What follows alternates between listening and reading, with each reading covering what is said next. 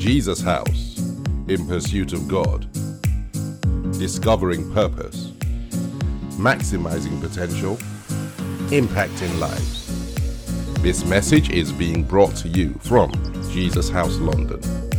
God bless you.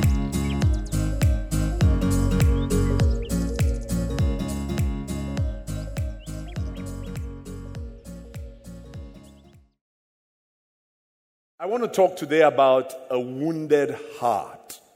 A wounded heart. Now, our foundation text for this series about the heart is Proverbs, the 4th chapter and the 23rd verse.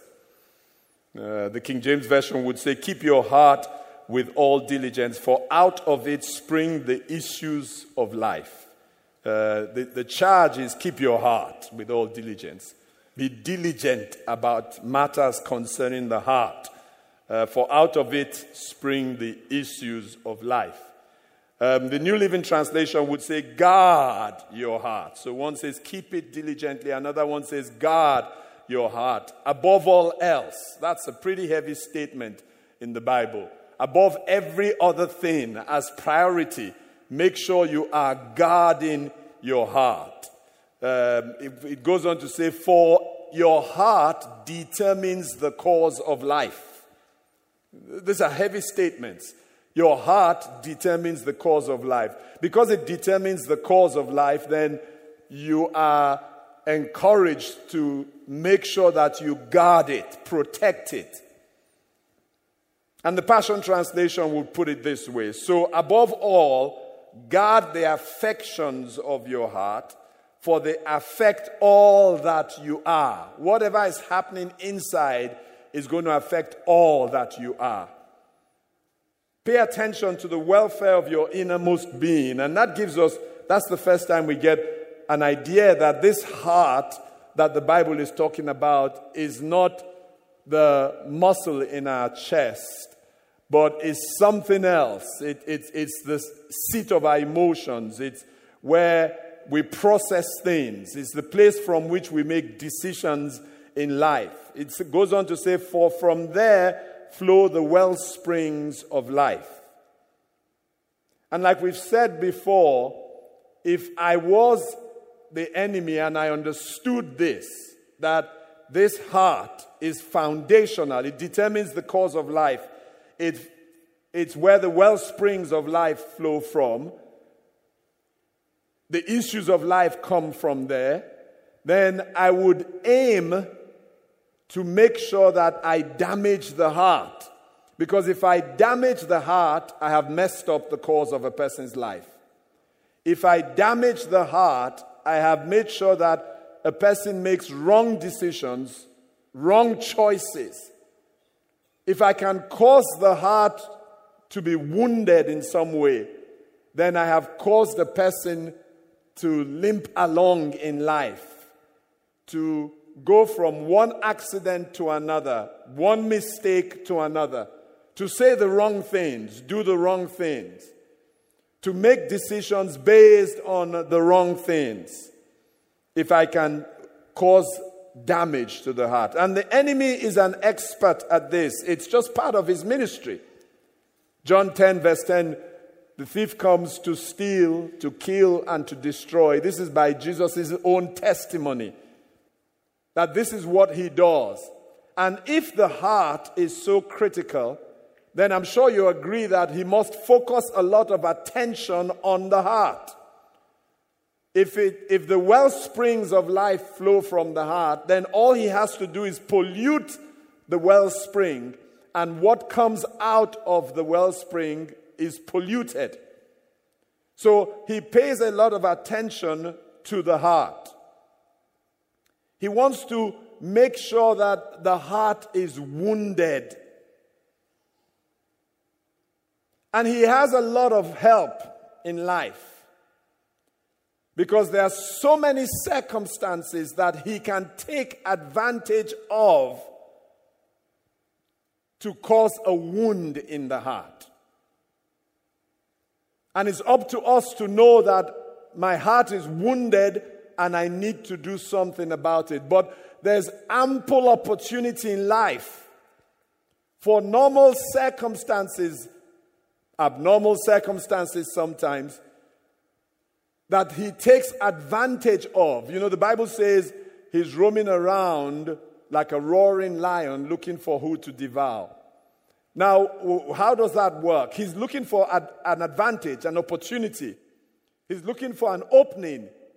He's looking for the right circumstances so that he can come in and cause a wound in the heart.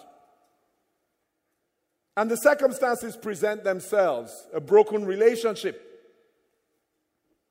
a divorce, a long-term illness. And all this, he's roaming around looking for openings. That in the course of the divorce, there'll be openings for him to come in and wound, kill, steal, and destroy, cause a wound in the heart.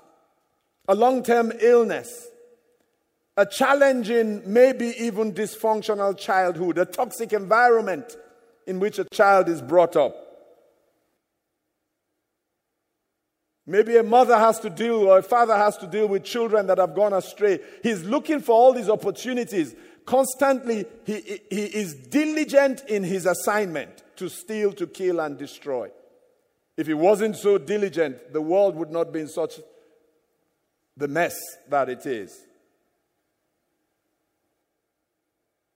All he wants to do, taking advantage of these opportunities, whatever they are,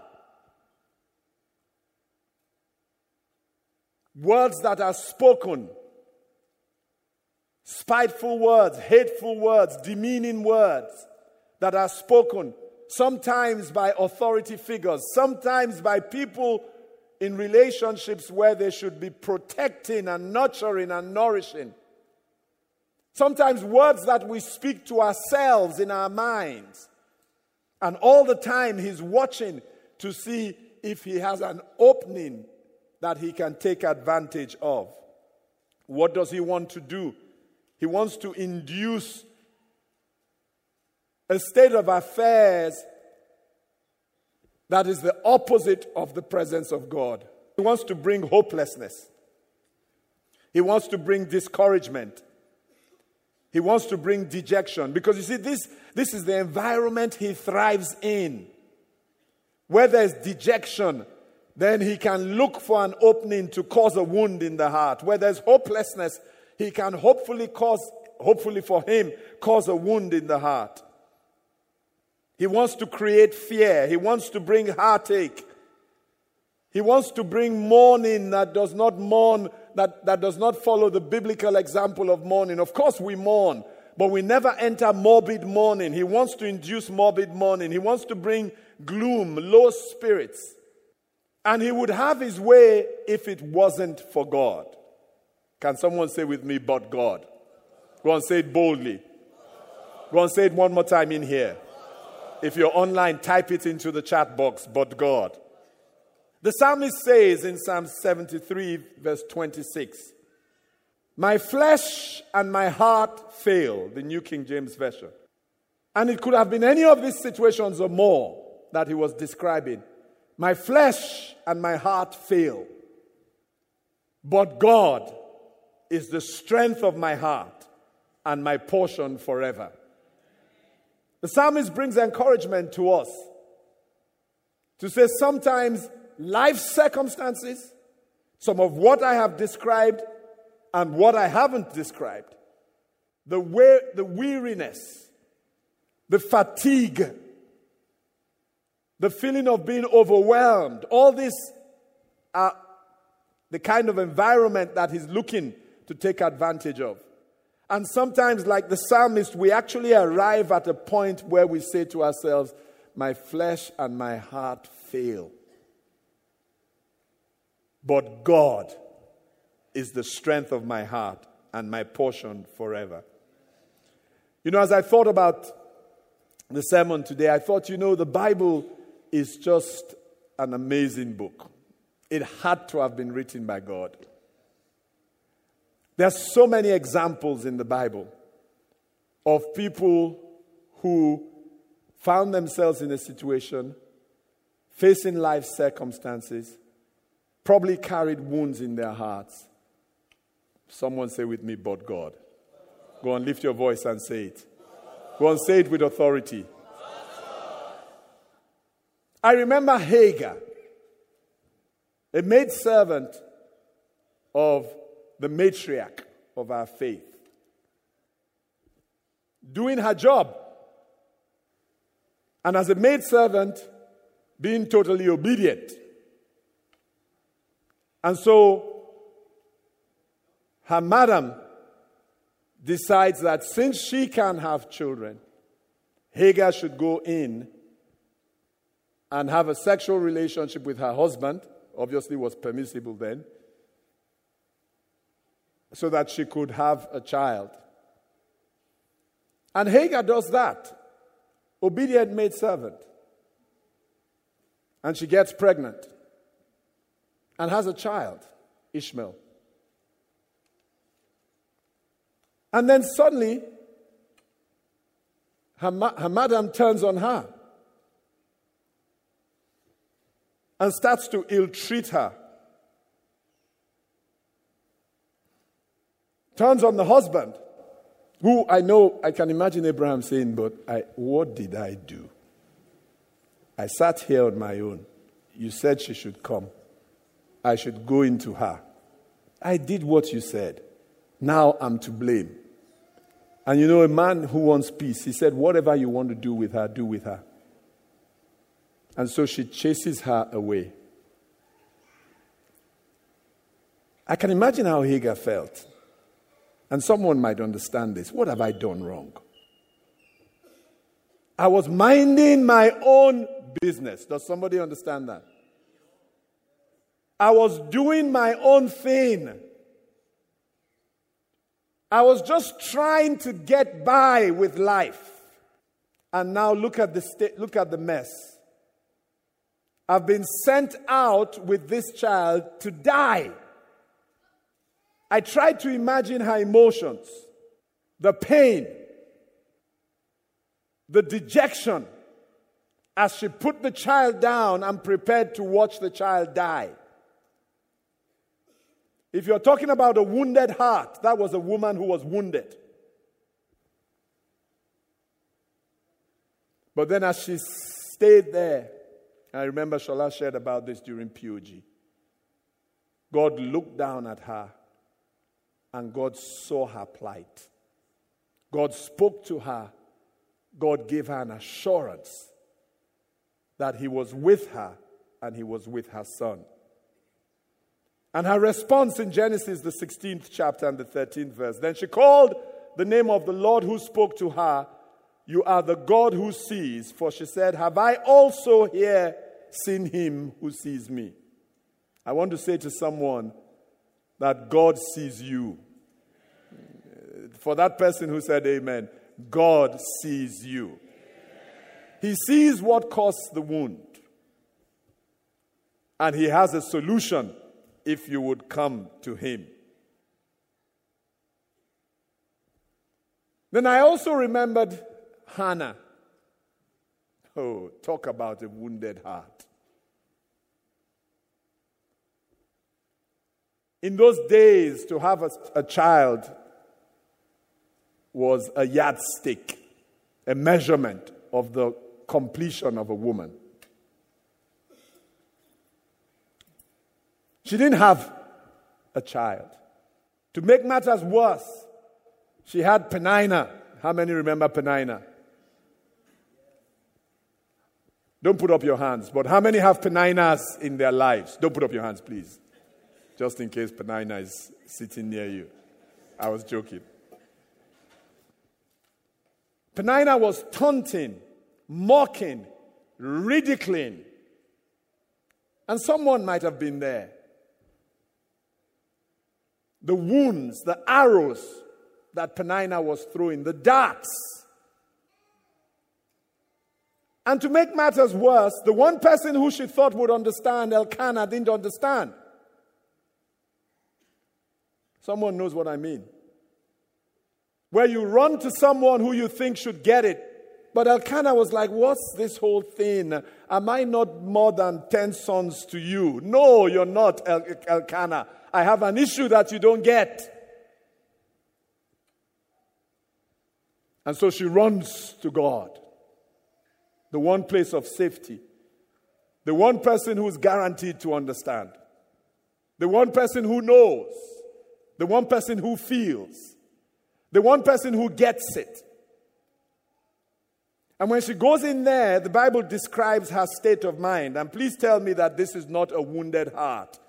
In 1 Samuel 1, verse 10, the Bible says she was in bitterness of soul and prayed to the Lord and wept in anguish. Her heart was wounded. But I take encouragement from Hannah. And if there are any Hannahs, take encouragement. Say with me again, but God. Go on, say it boldly.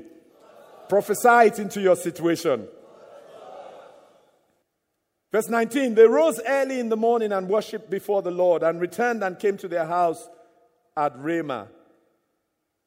And Elkanah knew Hannah his wife, and the Lord remembered her. Can I prophesy over your life? That the Lord himself will remember you. Amen. That even as we speak, the Lord says to someone, I have remembered you. Amen. In the process of time, Hannah conceived and bore a son and called his name Samuel, saying, because I have asked for him from the Lord. May everything that you have asked for from the Lord, that is in accordance with the will of God, may your testimony be, by the end of this year, that your Samuel has come because you asked of the Lord. I'm talking about wounded hearts. Can you talk about wounded hearts and not talk about Solomon? If you're talking about a dysfunctional family, Solomon was born into a dysfunctional family. He was born into rumors and gossip. His mother had been the wife of someone who was very close to his father, gave his life to protect his father. The father had murdered him, married his mother. He grew up in a family that makes the modern-day dysfunctional family look highly functional. His brother slept with his sister. Another brother slept with the father's wife on the roof so the whole village could know. Another brother tried to usurp power from the father. This was normal life for Solomon.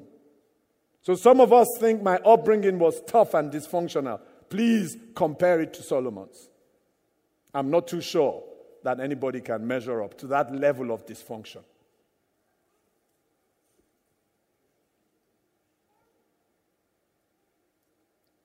I'm sure as he walked around, there were whispers. He was stigmatized. But then the Bible says something that I found. 2 Samuel 12, verse 24. This is the birth of Solomon. Then David comforted Bathsheba, his wife, and went into her and lay with her. So she bore a son, and he called his name Solomon. Now the Lord loved him. Oh, God. Thank God that he does not call a committee. Thank God that he does not ask anybody's opinion. Thank God that is not by an election. Thank God that he decided himself that despite this boy's dysfunctional upbringing, despite the way the boy came into this earth, I have chosen to love him. Can I say to someone that you don't have to ask anybody? God himself has said it enough times in this book for you to know, my sister, that God loves you. It doesn't matter how wounded your heart is. God loves you. That was the message. From the time he was born, God loved him. How do I know that you and I are in the same place? Because his word tells us that. The only reason he went to the cross to die for you and I was simply because of his love for us. It doesn't matter how damaged your heart is. Receive the love of God into your heart, and that's the start of the healing process. Can someone say to yourself, God loves me? Go and say it one more time. Go and think about all the things that are happening around you that are trying to say the contrary, and declare it to those things. God loves me.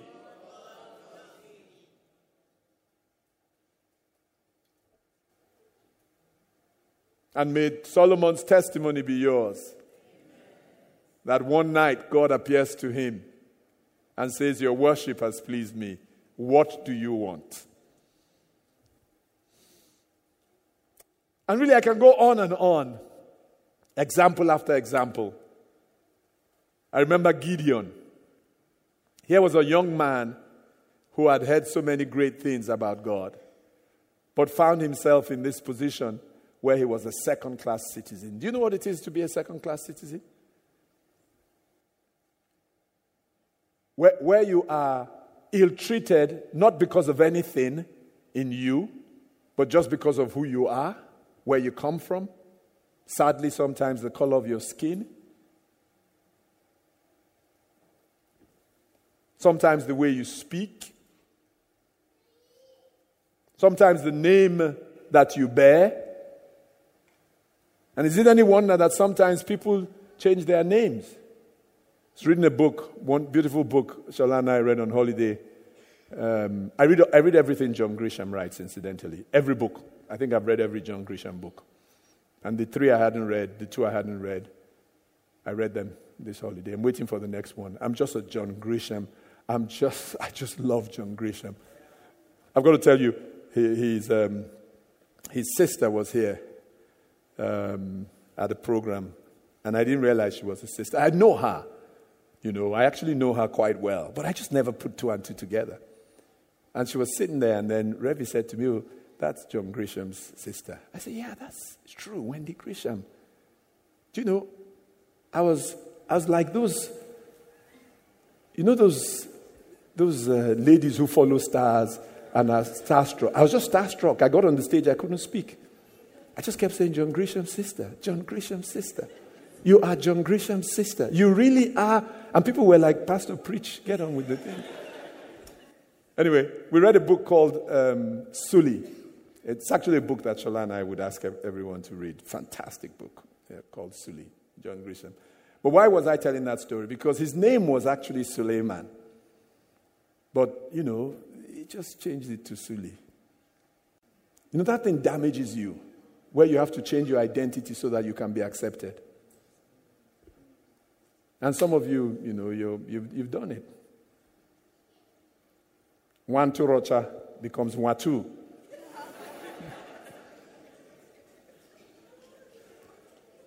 That's how Gideon was. Just a second-class citizen. And he'd heard all these great things that God had done. But here he was living under the oppression of the Midianites. Suffocating in a cellar, trying to beat corn so that they could bake bread to eat. And then an angel appears to him. And the angel says to him, Judges 6, verse 13, verse 11 and 12, verse 12. The Lord is with you, mighty man of valor. You can imagine the wounds in his heart from his circumstances. And then he hears a word of God. God is with you, mighty man of valor. He looks at his circumstances. He listens to the word. And he says there's no correlation. Has anybody ever been there? Where you receive a word from God, you know it's from God. But your circumstances are saying the exact opposite of that word. The struggle to hold on, to believe with what your heart is telling you, the wounds in your heart. And today might be a day like that for someone. God is speaking to you. He's saying to you, I'm taking you over. He's saying to you, you're going across. He's saying to you, the situation is turning. He's saying to you, the door will open. He's saying to you, the circumstances have changed. He's saying to you, I'm turning it all around. He's saying to you, I'm lifting you up. But you look at your circumstances, and your circumstances are saying the exact opposite. What did he say to God? Verse 13, if God is with us, then why has all this happened to us? It's a natural reaction. Why am I in this position if what you're saying is true? Where are all his miracles our fathers told us about? It would seem that he has forsaken us and delivered us into the hands of the Midianites. His psyche had been so affected. The wounds in his heart were so deep that he began to confess negatively. Be careful what you say. Words are weighty. They create.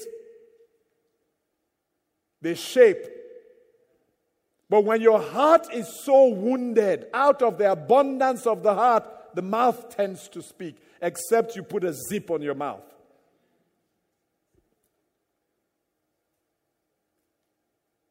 He said, how can the Lord save Israel? He says in verse 15, my clan is the weakest in Manasseh, and I am the least in my father's house. I pray that God will cancel every negative prophecy you have said over your life in the name of Jesus.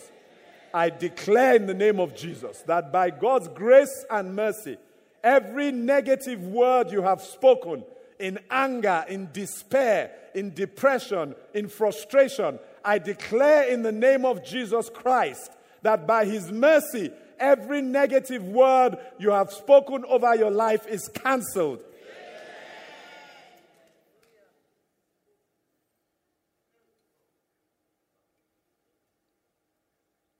And would I talk about wounded hearts without talking about the Samaritan woman at the well? If you're looking for wounded, that was wounded. 5 husbands. Just that phrase alone is a whole book. 5 husbands means rejection upon rejection upon rejection. 5 husbands means failure upon failure upon failure. 5 husbands means shame upon shame, stigma upon stigma. 5 husbands means being the focus of gossip. 5 husbands means betrayal upon betrayal. If you're talking about wounded hearts, this woman's heart was pockmarked with wounds. 5 husbands means a sense of hopelessness about tomorrow. So much so that she didn't even want to try again. She just lived with the 6th man. No need. The man might have said to her, honey, let's get married. She said, forget about that marriage stuff. It doesn't work. Been there, done that 5 times.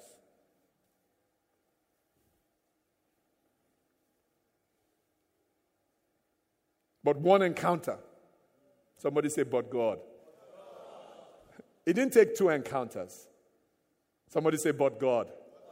One encounter with Jesus.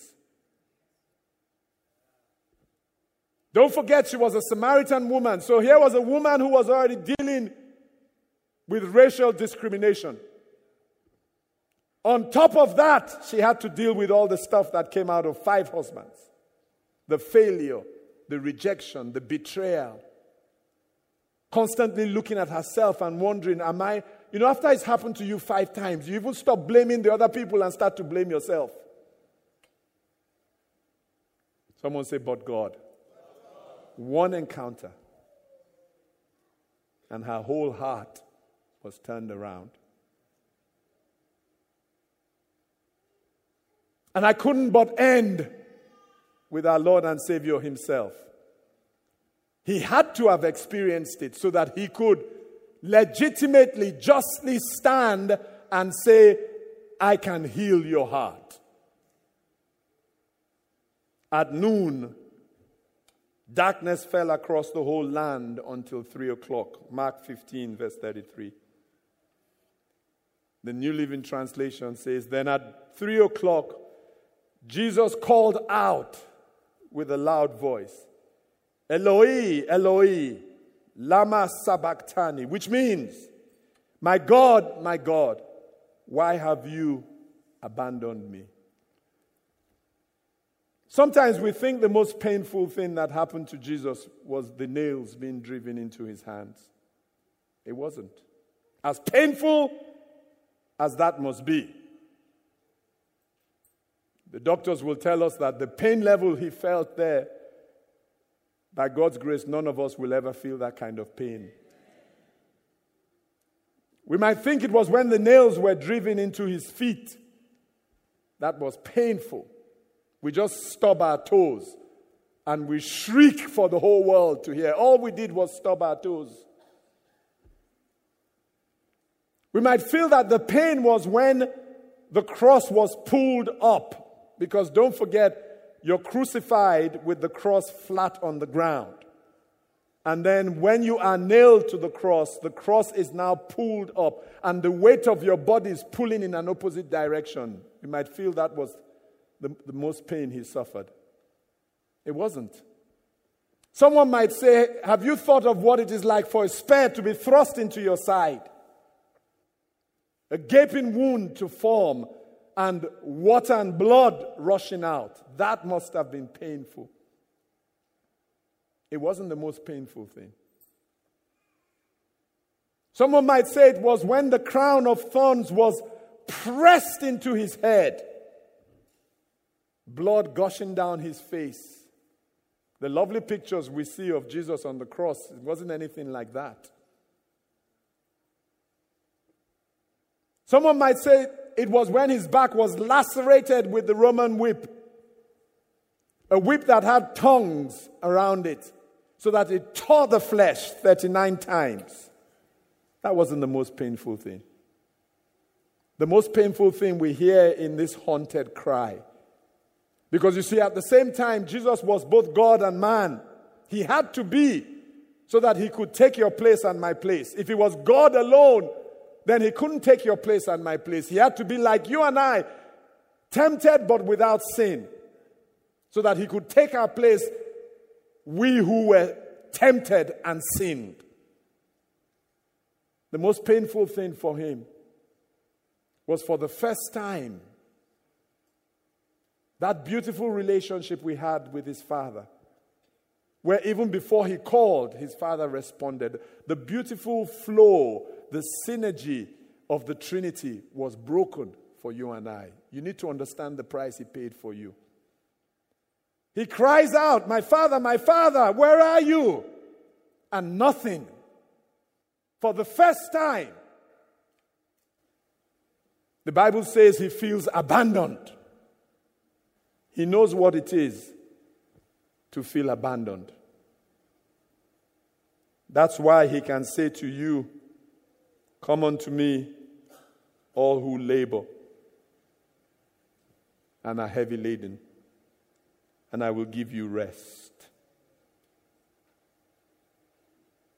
I don't know what state your heart is in, but will you come unto him? That's the question. See, because a lot of us we play games. We wear masks. We become experts at it. We dress the part. We cover up rather than deal with the situation. Every single one of the people I have mentioned went to God. And when they went to him, he was waiting for them. Hannah went to the temple. Gideon had the encounter with God. The woman with the issue, the Samaritan woman met him at the well. She went to the well. There's a going to God. There's a being vulnerable with God. If we can't be vulnerable with men, surely we can at least start by being vulnerable with God. Saying to God, God, you know what? I might not have admitted it to anybody, but I'm wounded in my heart. If that's you, why don't you take a step of faith? Let this be your encounter and come forward now. That's the invitation I have to you. Come unto God from wherever you are. Come unto God. Don't wait for the person next to you. They are forming, That's what they're doing. Don't form with them. Don't come. And if you're online, go into the chats. Those in the chats, there are pastors who are there and there are leaders who are there. We'll start to pray for you. But you're in this auditorium. Come. This is the start, the first encounter. Come. You don't need anybody to tell you. Who needs anybody to tell you if you're carrying a wound in your heart? You know what is in your heart. You know what is causing you to limp. Come. We're trusting God that step of faith as you come is the beginning. Yeah, it's not the end, it's the beginning. And we'll tell you a few things that you can do on this journey, but come from where you are. Come. You know there's pain in your heart. Come. I need all the pastors and the ministry team, the deacons and deaconesses. We're going to pray for you. That's what church is. We come here to be healed. We can't go back the same way. You won't go back the same way. The devil is a liar. The wound in your heart is healed. Come, I need a ministry team up front, please. Hallelujah. I need a ministry team up front. There are quite so many people. Hallelujah. We pray with you from our hearts. We feel your pain. And some of you have been let down even by church itself. Church has let you down.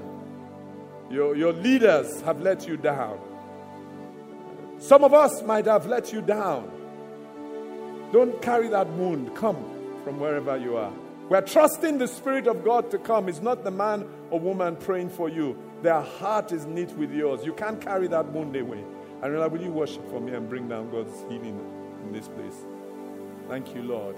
And for those of you who are online, I'm joining my faith with yours. I'm praying with you now, even now. Go on, our ministry team, our pastors, leaders, let's pray for them. Pray for them from the bottom of our hearts. Nobody goes away from this place with a wound in their heart. No, that is the devil is a liar. And Holy Spirit, wherever the rest of our congregation is at this point in time, even as they're being prayed for by our hosts and hostesses, I ask that your Spirit will come upon them. Of my soul, the end is written. Yes, Lord. The work is finished. Yes, Lord. His healing heart. Jesus Christ. This is the start of your journey to healing. How great the chasm. Oh, Lord of mercy. That laid between us. Yes, Lord. How high the mountain. Yes, Lord. I could not climb. No more. In desperation. No more. I turned to heaven. Yes, Lord.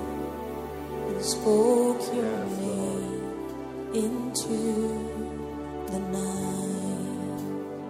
Wherever you are online, may the Spirit of God come upon you. Your love and kindness tore through the shadows. He wants to take on your burden. He wants to take on your pain. He's felt it. He understands it. Just come to Him. Come to Him. Come to Him. Come to Him. Come to Him. As much as is humanly possible, we feel your pain. Yeah, praise the one who set me free. Hallelujah. Death has lost its grip on me. You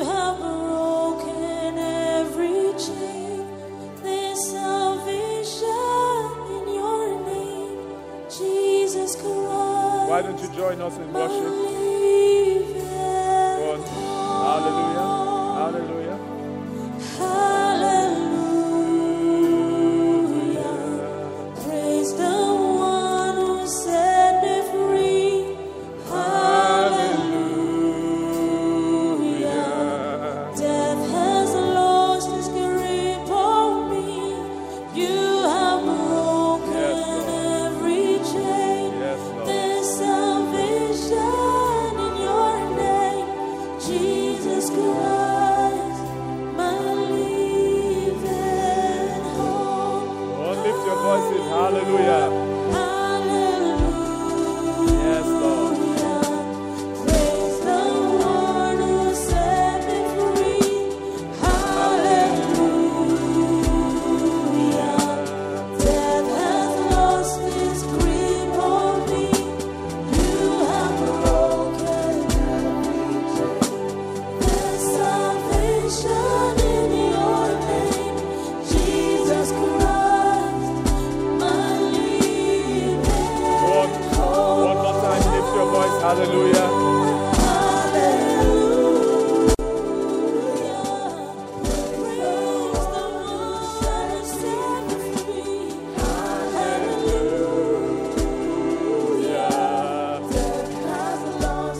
Go on, make that your declaration.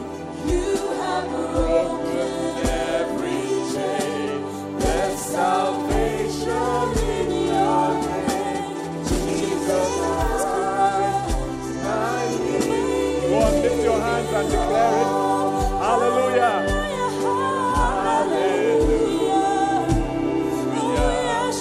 Praise the one who set me free. Hallelujah. Death has lost its grip on me.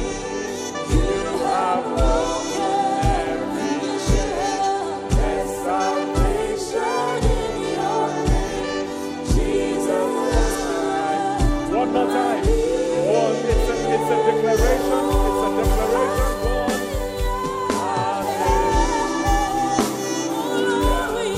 Praise the one who set me free. Hallelujah. Death has lost its grip on me. You have broken every chain. There's salvation in your name, Jesus Christ, my living hope. Hallelujah. Hallelujah. Hallelujah. With all heads bowed. If there's anyone who is in this auditorium or you're worshiping with us online and you don't know Jesus as your Lord and Savior, the journey to healing can't start. The journey to anything can't start without accepting Jesus into your heart. And so if you would want to open the door of your heart and ask Jesus to come in, would you just say this prayer with me and mean every word? Heavenly Father, I thank you for your Son Jesus. I receive him into my heart as my Lord and Savior today. I commit myself to a life of obedience to him. Help me, God. I turn away from anything that I know that I'm doing that doesn't please him. I declare by my confession today that I am now a child of yours, born again today into your family. In Jesus' name. Together we say, Amen. Amen.